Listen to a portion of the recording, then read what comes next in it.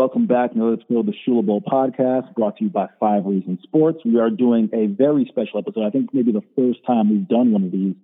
It is a direct post-game recap. I think that maybe Jake and I may have done a quick post-game recap when Lane Kiffin announced that he was leaving, or it was rumored that Lane Kiffin was leaving.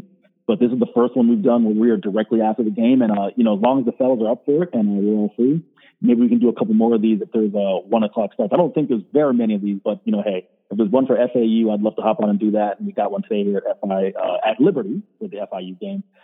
Panthers fall 36-34. I'm not going to do too much talking because I've been, coming off a 9-hour work day. I want to know what you guys, David and Shane, take it away because especially, and I just make this point quickly for the listeners, the press box at Liberty, beautiful press box, beautiful stadium, beautiful everything, but the replays were delayed.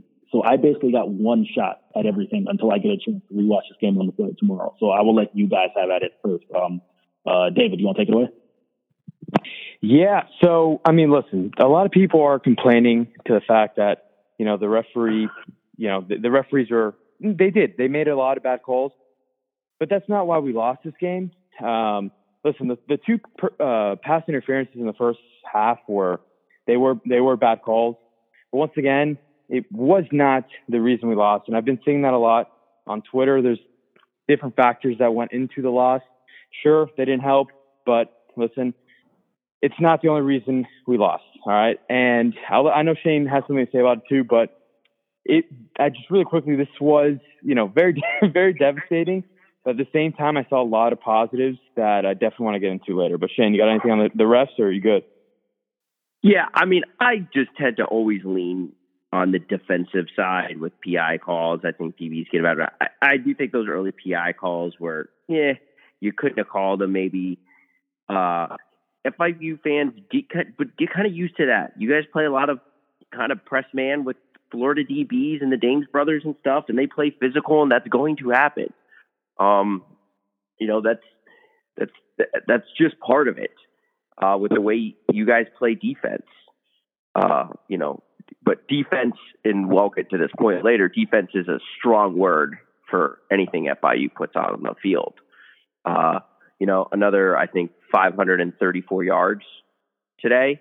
The only thing that really saved you from Liberty getting close to a 50-burger was some strong red zone defense. There was 3 drives where Liberty got down inside the FIU 10 and came away with 3 points twice and missed a field goal on another one. You turn those into scores, and this game isn't close. Yeah, I'm glad you said that because, listen, the defense, they had their moments. They had, the big stop at the end. They played really well in the red zone, but they were getting gashed in the second half. Like the first half, even they played, pretty well, but the second half they were really getting gashed. And yeah, it was pretty brutal to see. The run defense was, not to the standards that I think a lot of fans really wanted to see. But there's going to be a lot of go Shane. Sorry. I will say this though. I don't. You guys were getting gashed, but there was some element to it of Malik Willis was just making straight plays. There was a couple of things where a couple of times there was just nothing you could have done about it. He would have made those plays on a lot of schools. Well, what I did notice is that we had a lot of missed tackles, and I think that you've just been seeing that throughout college football. That basically due, in my opinion, to the fact that there's no spring and limited contact practices. So you saw a lot of guys just not really wrapping up and just going for the shoulder hits, and they were bouncing off a few of them for big runs. So I think that as the season progresses and we get more practice in, hopefully the missed tackles are brought down. But yeah, it was tough for a while, but I still did see some positives. Eric, I don't know if you know the status of Alexi John Baptiste because I know he did leave the game. I'm hoping that he's coming back because he did play very well while he was in. But overall, yeah, the defense got pretty gashed up until they got to the red zone. Yeah, David. So really quick, Alexi did leave the game. Basically, the only thing that we were told was that it's day to day. Don't know any further status outside of that. A couple guys who are banged up outside of the ones as far as Shamar, Teddy Richardson. Did see redshirt freshman tight end Joe Hucker went to the locker room midway through the first quarter. I don't think anybody would have caught that unless he was at the stadium. Don't have any updates on him. Chris Whitaker is also fighting off an injury as well, upper body injury. So that's one to keep an eye on. So when Butch said that they have about 8 to 10 guys banged up, he's actually being legit there. They do have some guys who were banged up and got banged up in this game, but a few who were banged up coming into the game as well. Got it. But yeah, so overall it was tough because we had our opportunities. We had the ball at the end of the game, down 2, which obviously we weren't able to convert on a 2-point conversion, which was really tough. But we did have another chance to score, and we weren't able to do it. But I did still see some positives. Like Stone Norton is good. Like he stood out of the 3 quarterbacks. Like it wasn't even close for me. He made some really good throws. I mean, the touchdown to Bryce Singleton was a dime. I mean, he looked really good, and he made some redshirt freshman mistakes on the last drive. But besides that, I think he should definitely be the guy going forward. And I'm excited to see, what we can do with him under helm. Shane, can I ask you a quick question? Because I wasn't able to see the entire exchanges, you kind of had with some FIU fans, but I did see your name pop up on my Twitter timeline throughout the game. Really quick, just what was your impression, maybe not of FIU, but just on Liberty in relation to Conference USA competition? I know I'm putting you on the spot here, but I did see you kind of got into a little bit, so I'm just curious, what you may be thinking from that end. I mean, Liberty's good. I think Malik Willis carries that team. Their recruiting numbers don't really back it up. I know they have they've gotten some success in the portal. But man, I think also one thing people underestimate is Hugh Freeze is a great coach. Like probably schematically one of the best coaches in the country. All right. This is a guy who beat Alabama twice at Ole Miss. Okay, that's not once, twice at Ole Miss, right? I mean, he got Nick Saban, and obviously had the off the field things, that worked against him. But on a game day, there's probably a handful of coaches you wouldn't want to have on your side running an offense. So I think there's that element to it. But I mean, I think it's come to see, how good Liberty is. I think as the weeks kind of go by, more of the puzzle pieces of which team is good, which team is bad. That team isn't as good as we thought. We'll kind of see, their win over Western Kentucky seemed really impressive, but, in 3 weeks, we could look back at that win over Western Kentucky and be like, okay, well, they weren't that good. So we'll kind of see, but, they're beating Conference USA teams right now. Yeah, I that was probably. Go ahead, David. I'm sorry. No.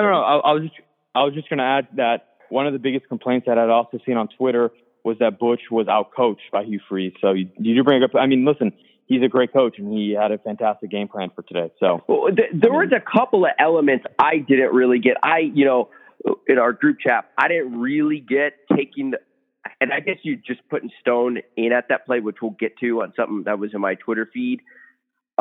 I didn't really get taking the ball into half. I get it. You had a long way to go. I don't know how much they trust their kicker, but man, I always think in college football, if you have a minute and a couple of timeouts, I mean, that's forever in college football, right? I tend to be really aggressive with those type of things.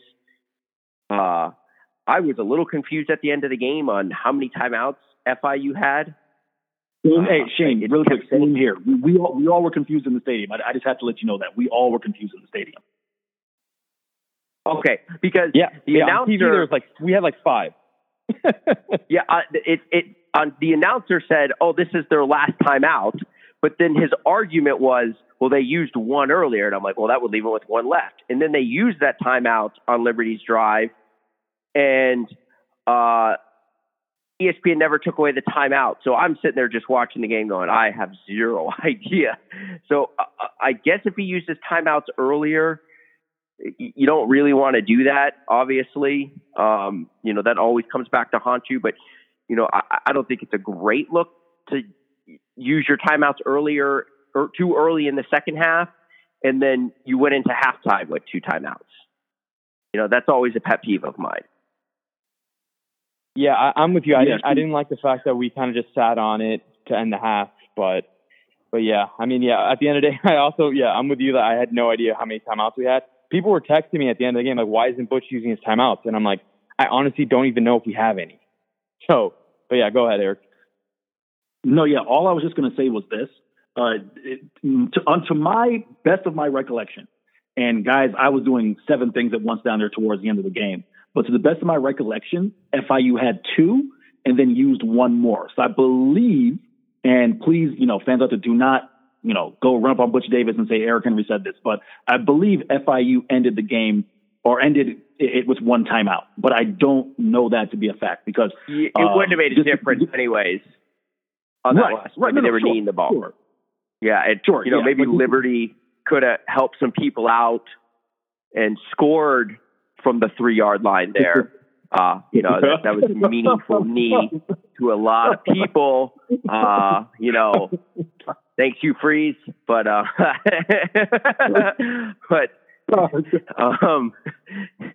yeah, I also want to bring something else up, Eric, and I just kind of FAU fans with this through this in Lane's first year. There were some people, and I was even wondering why.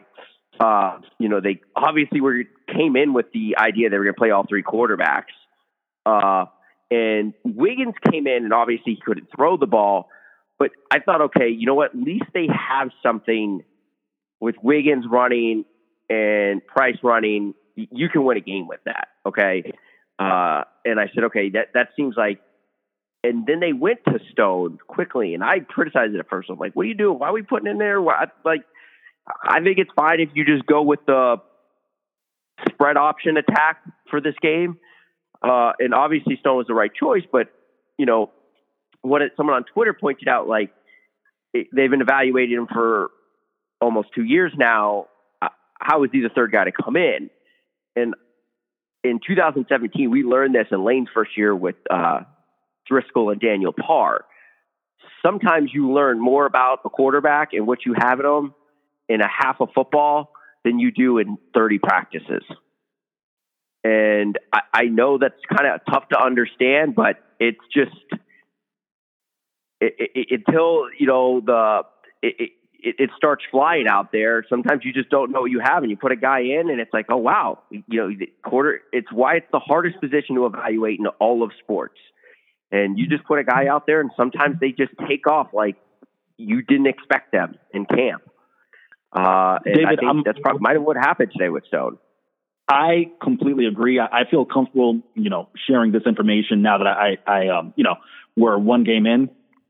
From what the information that I kind of been getting throughout the offseason was this: that Bortenschlager reminded the coaches most of James Morgan, in the sense that he had the veteran experience and also kind of the smarts, and that Kalen Wiggins had the athleticism, and anywhere in those shallow intermediate routes between 5 and 15 yards, they felt comfortable with, but throwing the deep ball wasn't there.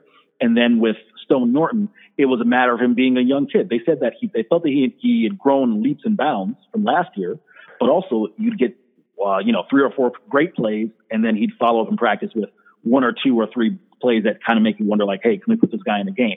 And to Shane's point, maybe you saw a little tiny bit of that maybe on the first drive with the delay of game and kind of getting the sacks. But I'll tell you this much. I think he might be someone who you just got to kind of stick him in there in a game and see how he develops. And he just develops with the live bullets. David, I'll let you piggyback off that. Well, yeah, because listen, you take away the first drive and the last drive, he looked very comfortable there, and he did not look like a redshirt freshman to me. He kind of stepped up to the plate, and I agree that sometimes there's just some guys out there that, they thrive under that pressure and they play better, and that's in those situations. I do want to give a special shout out though I thought the O-line played fantastic today, and the running game, and with Devontae Price, he was a stud too. But which obviously helped out Stone, especially on the second drive he came in. He broke off like a 60-yard touchdown runs. So that also built some confidence for the offense. Yeah, absolutely. So I think that's a big thing. Hey, David, really quick, I want to ask you this before we kind of wrap it up and maybe just kind of get on some things that we're kind of looking for when FIU plays Middle Tennessee State. How did the run defense look for you? I know how I wrote it in my article. I felt that I remember the exact numbers before the Joshua Mack 30-yard run in the second quarter. I believe it was the second quarter. Second quarter right before halftime. FIU had something like, they were holding to something like 16 or 17 carries for 40-something yards. I remember the exact number that I put in my game story was 2.8 yards per carry. And yes, Liberty did finish, but I think it was 219 they finished on the ground. But that came on 48 carries. So just from a fan's perspective, what are your thoughts on the run defense? Well, in the first half, I thought they played really well. I mean, but in the second half, I think what killed us is not the fact that, they weren't consistently gashing us, but when they gashed us, it was for like 50 yards. And what it was just a lot of missed tackling. And on the 4th and 1, the guy made a great play, but like plays like that, it seems to like they just collapsed from time to time. But I did think, I think it was an improvement so far from, some like the Middle Tennessee game from last year. But, I still think there are some issues there. But I also think that some of it also has to do with the fact that they haven't had as much contact practices as they usually would.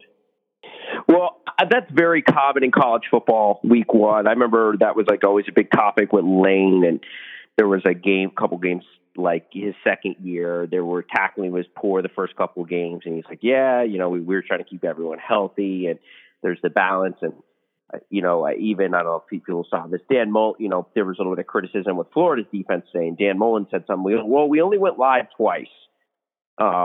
Full live twice. So, there is kind of that balance, especially for G5 teams where you're probably trying to protect a few top guys.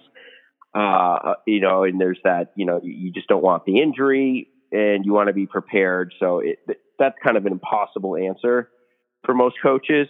But, they didn't gash. Like I said, a couple of those plays, like the one where Malik Willis missed the tackle and spun around and went down the sideline. That's just a dude play. You know what I mean? That's him just being a baller type play. And the defense did get tight in the red zone, which is good. So when they kind of needed the man up, they did. But also there was some issues with the secondary. They did end up scoring on the drive, but man, there was a couple broken coverages. Like there was one where Malik overthrew the guy on a pop pass, and he could have crawled into the end zone from the 50. He was so wide open. So, I think there's some frustration in this game with FIU because at the end, this is what you're 0-3 since beating Miami. But you kind of walk away from this with Stone and everything else that you're going to win most of your games in Conference USA. Yeah, that's the thing. Like I was like, after the game, I was devastated. I was like, oh my God, like I was heartbroken after the way we lost. But at the same time, I'm still very much looking forward to this team. And I'm beating Middle Tennessee next week. They could, well, we actually, the week after, but yeah, I'm confident with this team going to Conference USA play. Like I'm still like, I'm not worried like after this one game. I thought there was enough positive things that happened that have me still excited going forward. Yeah, and I'm just going to kind of, maybe bring us home on this part. What was most optimistic, or what was most encouraging, I should say, to me, was really the first half of play, because this is the type of game last year that FIU gets blown out. AJ Ricketts and I were talking about it heading into halftime. You don't get those red zone stops from the 2019 team. Typically, Liberty scores and they come back and get the ball to open the second half, and then it's a 14-point lead, and then everything goes downhill. You saw a lot of fight and resolve from this team. I know that sounds cliche, but to kind of Shane's point, to give you something that's certified on the field, athletically, they look like they can hang. And that's the thing that if you're an FIU fan, you got to be encouraged that the guys that Butch Davis is recruiting that Butch Davis has brought in, they look like athletically they can hang with any G5 football team. So they would have liked to see Go ahead, Shane. Jump in. Oh, sorry. You say athletic. I would have hit of course, I interrupt you and my mind blanks with the tight end, the freshman tight end out of Boyd Anderson. But he looked like, I saw him and I'm like, okay, this guy's a dude. I remember I saw him once in high school, and and he already looked a lot bigger than I, remember him. So I'm like, okay, this is the dude they recruited. So, that he's out there making that impact early. Yeah, and I'll have more from the stadium as far as thoughts on Fairweather. They are very optimistic on him to the point where, there were guys who may have seen him previous years who probably didn't see on the field today because it was Sterling Palmer and Fairweather. So with that being said, David, you good if I wrap it up? Any final thoughts, or you all good on that? I'm all good, man. Once again, I'm still very excited for this team, and I'm with Shane. We should destroy Middle Tennessee. So, but you can end it, Eric. You're all good. All right, not a problem. So we will do this again. Hopefully, the Florida Atlantic Owls. We'd love to do this about the Owls. We would love to. Truthfully, we would. But Mother Nature, well, I shouldn't say Mother Nature, just 2020 in general isn't cooperating with us. So hopefully, we can do one of these about the FAU game coming up and sooner than later.